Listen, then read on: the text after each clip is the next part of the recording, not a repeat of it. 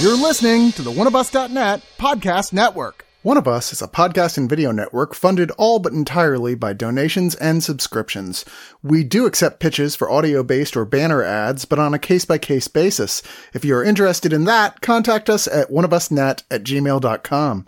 With the amount of audio and video content we generate, it is expensive and extremely time-consuming to keep things running. Please go to the webpage oneofus.net and sign up for a subscription at $2, $5, $10, or $25 and get a ton of bonus content. One of Us needs and appreciates all your support. Hooray! Delicious Volume 1, Life Tastes Good, is finally at Amazon United States. What is Delicious, you ask? Imagine a land where all your favorite foods live as human girls. Here in charming a la carte, under the floating city of heavenly delight, we meet Ramen, a young cook trying to run a restaurant with her family of pastas as they end up in all sorts of wacky adventures and hijinks as these strong, eccentric characters pursue their dreams and passions. Delicious is a beautifully drawn comedy series which is now finally available to buy in the United States. Click on the banner on One of Us, order today, and join in the fun now because Delicious Volume 2, Yum Yum Yum, is coming really soon. A perfect gift for your child, or those of you who are forever young at heart. One of Us strongly recommends this one.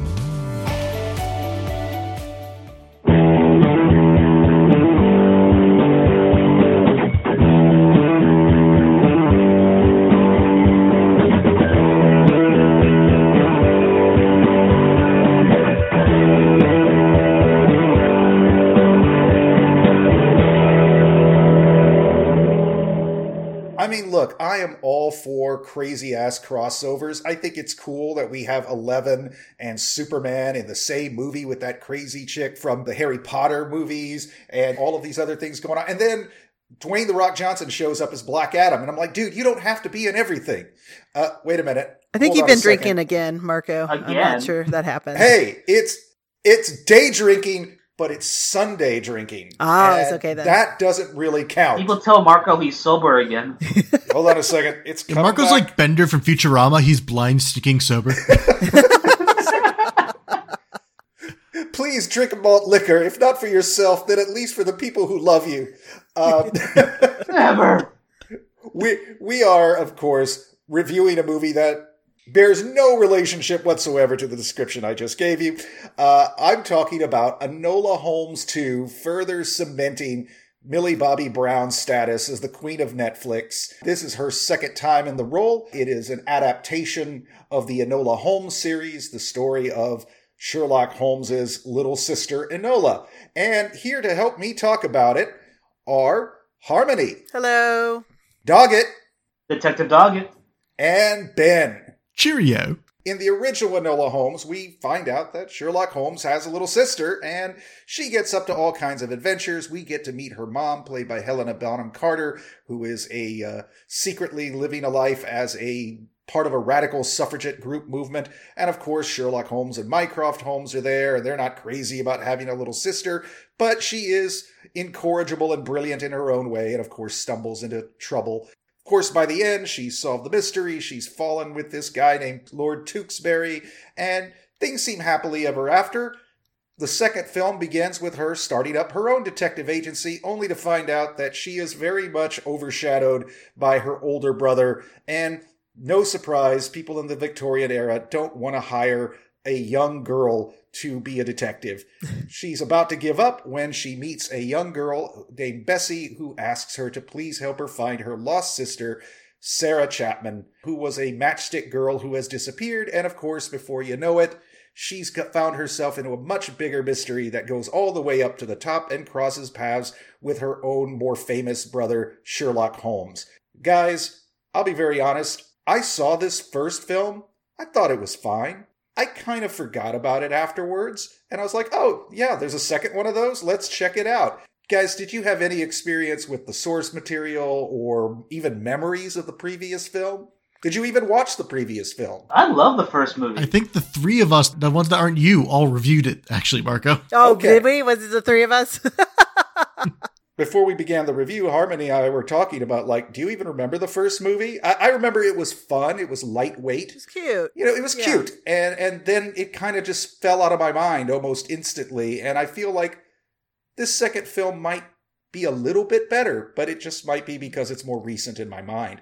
Because it just happened. You know the problem is, Marco, you didn't recently watch The School of Good and Evil, which is a Disney Channel movie with a high budget.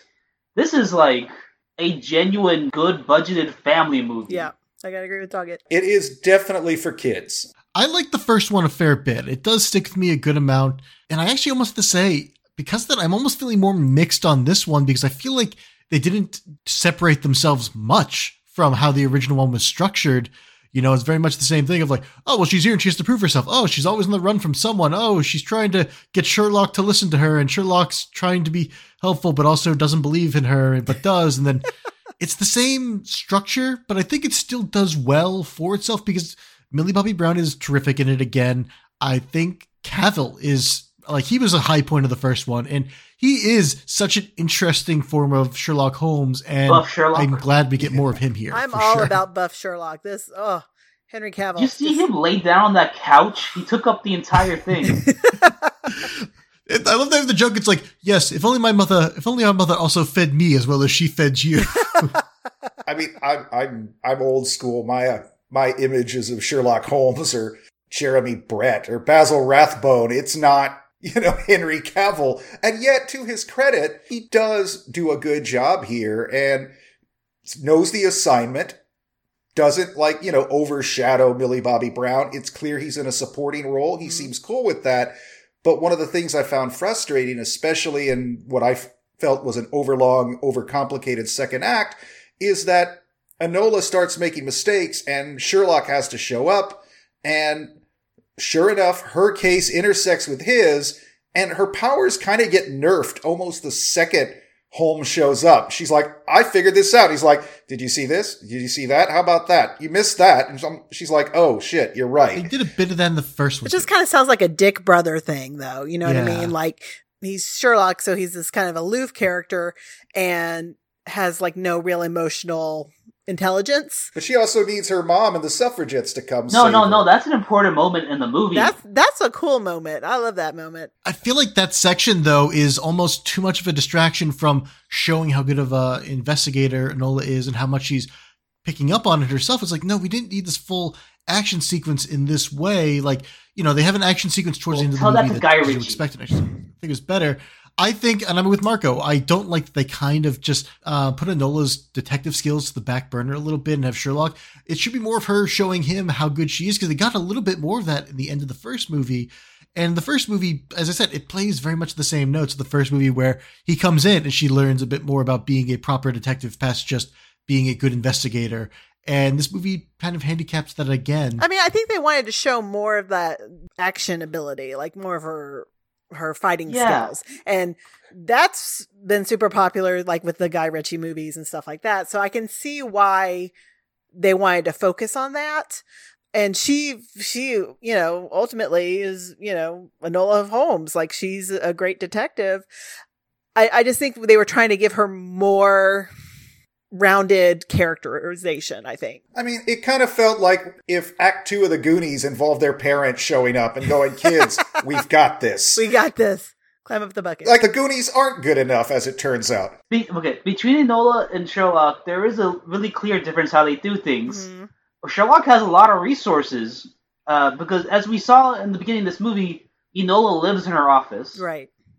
What she doesn't realize is detectives don't make that much money. No. Sherlock is a trust fund baby. He is living off his family's money. Fortune, yeah. They are rich. I don't know why she's sleeping there, but she comes from money. Is all I'm saying. Sherlock also sleeps where he works too. Just let's be fair about that. But it's just a really nice apartment. Flat, please. One thing that they really touch on in this show is how famous Sherlock has become. Like, everybody geeks out about Sherlock. Even Enola, when you realize she's in the 221B Baker Street for the very first time. Mm-hmm. And even she's geeking out about it. She's like putting his pipe in his mouth and looking around. I mean, I'm amazed they didn't show, the Persian slipper on the mantelpiece full of tobacco, right? Or the heroin usage. I feel like when she finds Sherlock in this movie, the way she finds him, I expected it to be a heroin den, but, Netflix wasn't going that far. It looked like he was bullshitting, though. That entire story he'd tell was like, I was chilling with the guys, having beer, ales, And then it turns out he's actually drunk, which seemed really weird. Yeah. The important thing to tell Marco here about kind of the history of this, because you brought up about the Sherlocks you know and all of that, is one, the character of Enola Holmes comes from young adult novel series about her because public domain to make anyone else from Sherlock Holmes. And two, this version of Sherlock Holmes is the only one that they can use, which is Sherlock Holmes who actually has any emotions at all and emotional awareness, because the Arthur Conan Doyle wrote him with more personality and emotions early on. And then those went out into the public domain, whereas the rest of the Sherlock Holmes mythos that we all know is all tied up in rights by his estate of the more cold and cut off Sherlock Holmes and the heroin-using Sherlock Holmes. That's why this Sherlock is, one who can show his emotions and cares about his sister and worries about, his mother's impact in, social change, because that's sociopath Sherlock Holmes sucks. Yeah, it's kind of boring now. It's overdone because it's the one we know. I never saw him as a sociopath, but more of a rich snob. That's what a sociopath is, Marco, a rich snob. Well, now it is. So that's the interesting literary background. Thank you, Ben. Not to get too sidetracked, I just felt there were moments where Enola felt like a supporting player in a Sherlock Holmes story. And this is her story.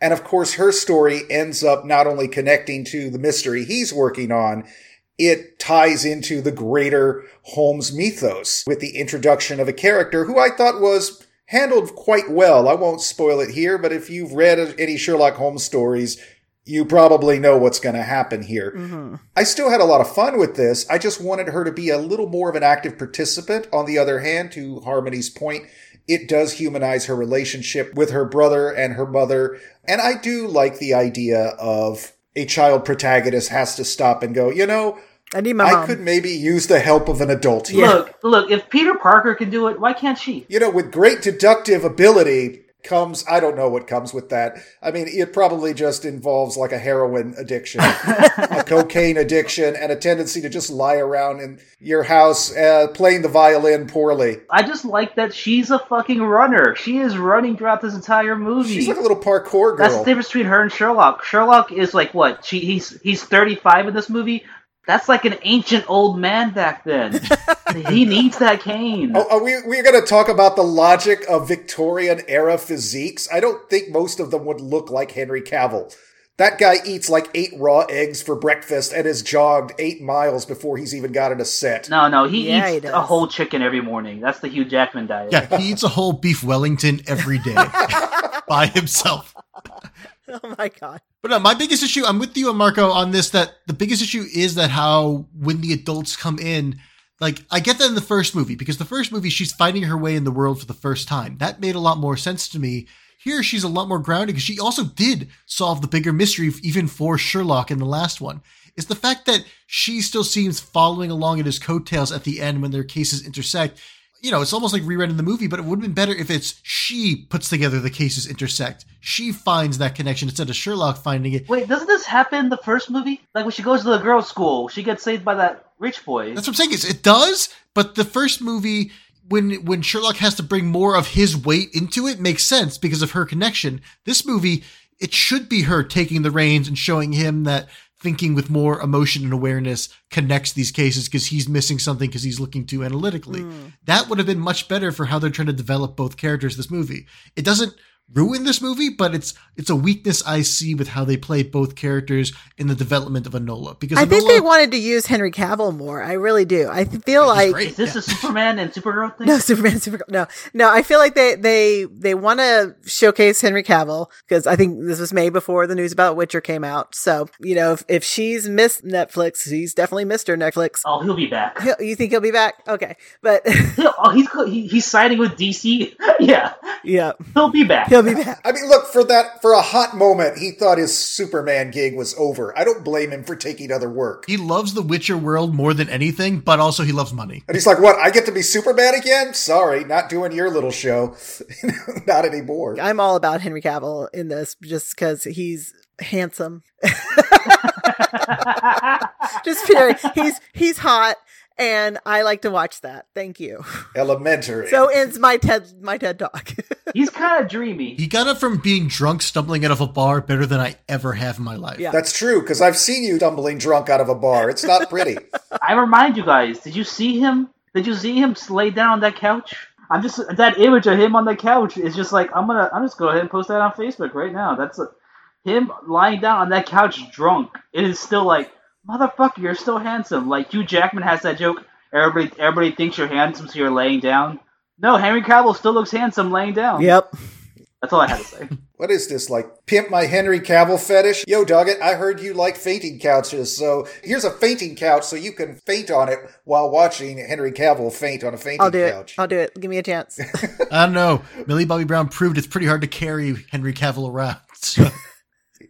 I mean, he's a big dude. Another big dude in this is David Thewlis, who I always love seeing come back and stuff, and he's always great as a bad guy. No surprise, the minute you show up, you're like, oh, you're definitely a baddie. Yeah. He's just a great dastardly villain. He's the chief inspector who's corrupt. And the mystery with the match girls at the Match Factory is actually a genuinely interesting one. I think because it actually came from history. There is a character who is loosely based on a person who did work in a matchstick factory, but she led a strike for better wages and working hours. It didn't have the mystery element that is in this movie. Were there horse cart bombs? No. I mean, suffragettes did bomb mailboxes and things all over London. So. Although she did, to have a connection with the Fabian Society, and they might have blown up a few things. So I'm not going to say 100% no. What I will say is that we should probably go into our final thoughts. Doggett, kick us off, please. Okay, well, I'll do my final thoughts. Somebody check your Facebooks. It's Henry Cavill lying down. Anyways. I will. I will go right enjoyed this now. movie. I enjoyed this movie. It's exactly what I got from the first one. It's a fun little adventure film, mystery adventure film / kind of comedy. Millie Bobby Brown, still charming as fuck. Like Drake's little homie really grew up. Drake, And- homie. Oh, boy. No. I said homie. I didn't say anything. I didn't imply anything.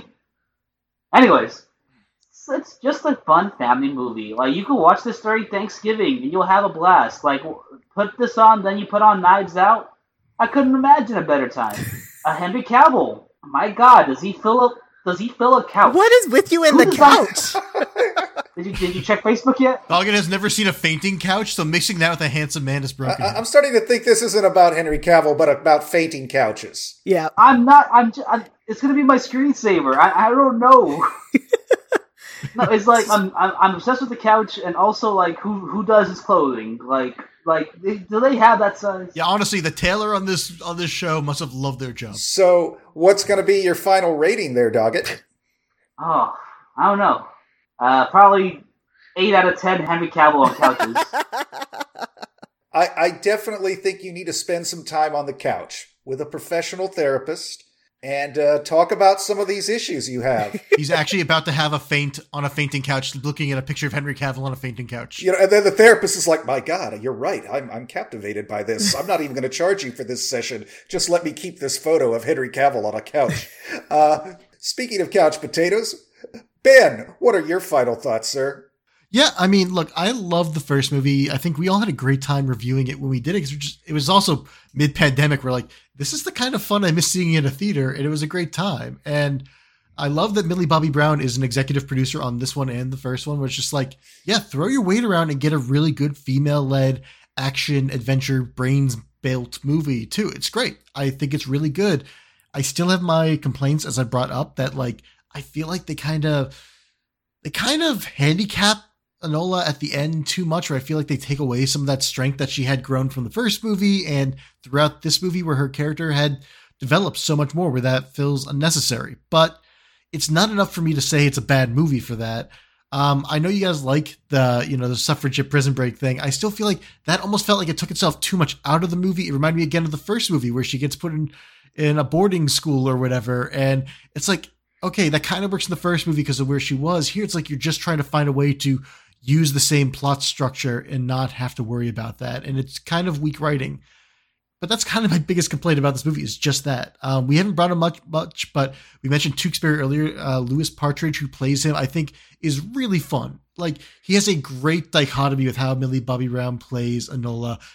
They're a great duo together. I think the movie thrives the most when we get Enola with him or we get her with Cavill as Sherlock. I think those combos really show terrific chemistry on screen. As much as Millie's great on her own, those are the places where it's just like, oh yeah, you're holding your own with these other actors and like you're stealing the scene with them and playing off them humorously and wonderfully. I like that a lot. Last thing just to mention is I do still have some mixed feelings about how they've changed up Detective Lestrade, played by Adil Akhtar here.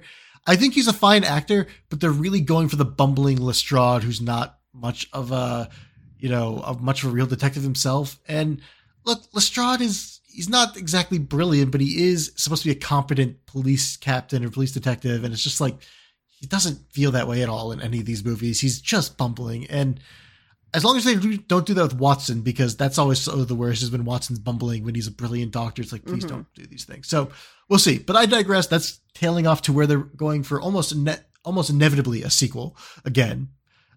This one is a fun time. As Doggett said, definitely like watch this around Thanksgiving. Get the family around. Your parents will not have a problem with it. The kids that are like, age 10 and up will have a great time with this. I am going to give it 7.5 out of 10 stairs that you didn't realize were up to your brother's flat. Harmony. Yeah, I really enjoyed this too. I've got a kick out of the first movie. And this feels like a good continuation of the first movie. It's not really any different. It seems like it's in the same world. Like it's good. Like I really enjoy it. I think the ball scene, the party scene is so pretty and so interesting of them dancing around and trying to get information about people. And it's just, I got a kick out of that. I love any movie that's going to spend its budget on costumes. And that was clearly where they did that. The only issue I had is that you're right. It does kind of holds back Enola Holmes sometimes when she's trying to solve a situation and people come to her rescue. But like I said earlier, I think it's because they want to show her connections to the community and to her family and friends. So I give it props for that. I think it was really endearing. I liked watching it. I'm going to go watch it again because my husband didn't get a chance to watch it with me. I'm going to give this 7 out of 10 waves of a fan language. What? They talked with their fans. Oh. Yeah, the fan language. That's the thing. Did you even watch the show, Doggett, or have you just been making it up? He just turned to that scene with him on the couch and put it to 0.5 speed. It kept rewinding. Check the Slack right now. He's like, this movie is peaked. I don't need to watch any further. I'm with you guys overall. I really did have a good time with it. It's not going to linger long in my mind, except for the fact that I do think this new mystery is a little more compelling than the previous one. I think this series has a lot of legs. There's certainly no shortage of Sherlock Holmes stories, so there's no shortage of Enola Holmes stories you could tell, especially since they're no longer bound really by any of the source material. They could just make up new stories and keep this going as long as they want, or as long as Millie Bobby Brown wants to do it, because certainly most people are going to know her as Eleven from Stranger Things. Probably a stronger performance, playing a traumatized telekinetic girl. But here she's clearly having fun. And because she's having fun, we're having fun. She's breaking the fourth wall. She's addressing the audience.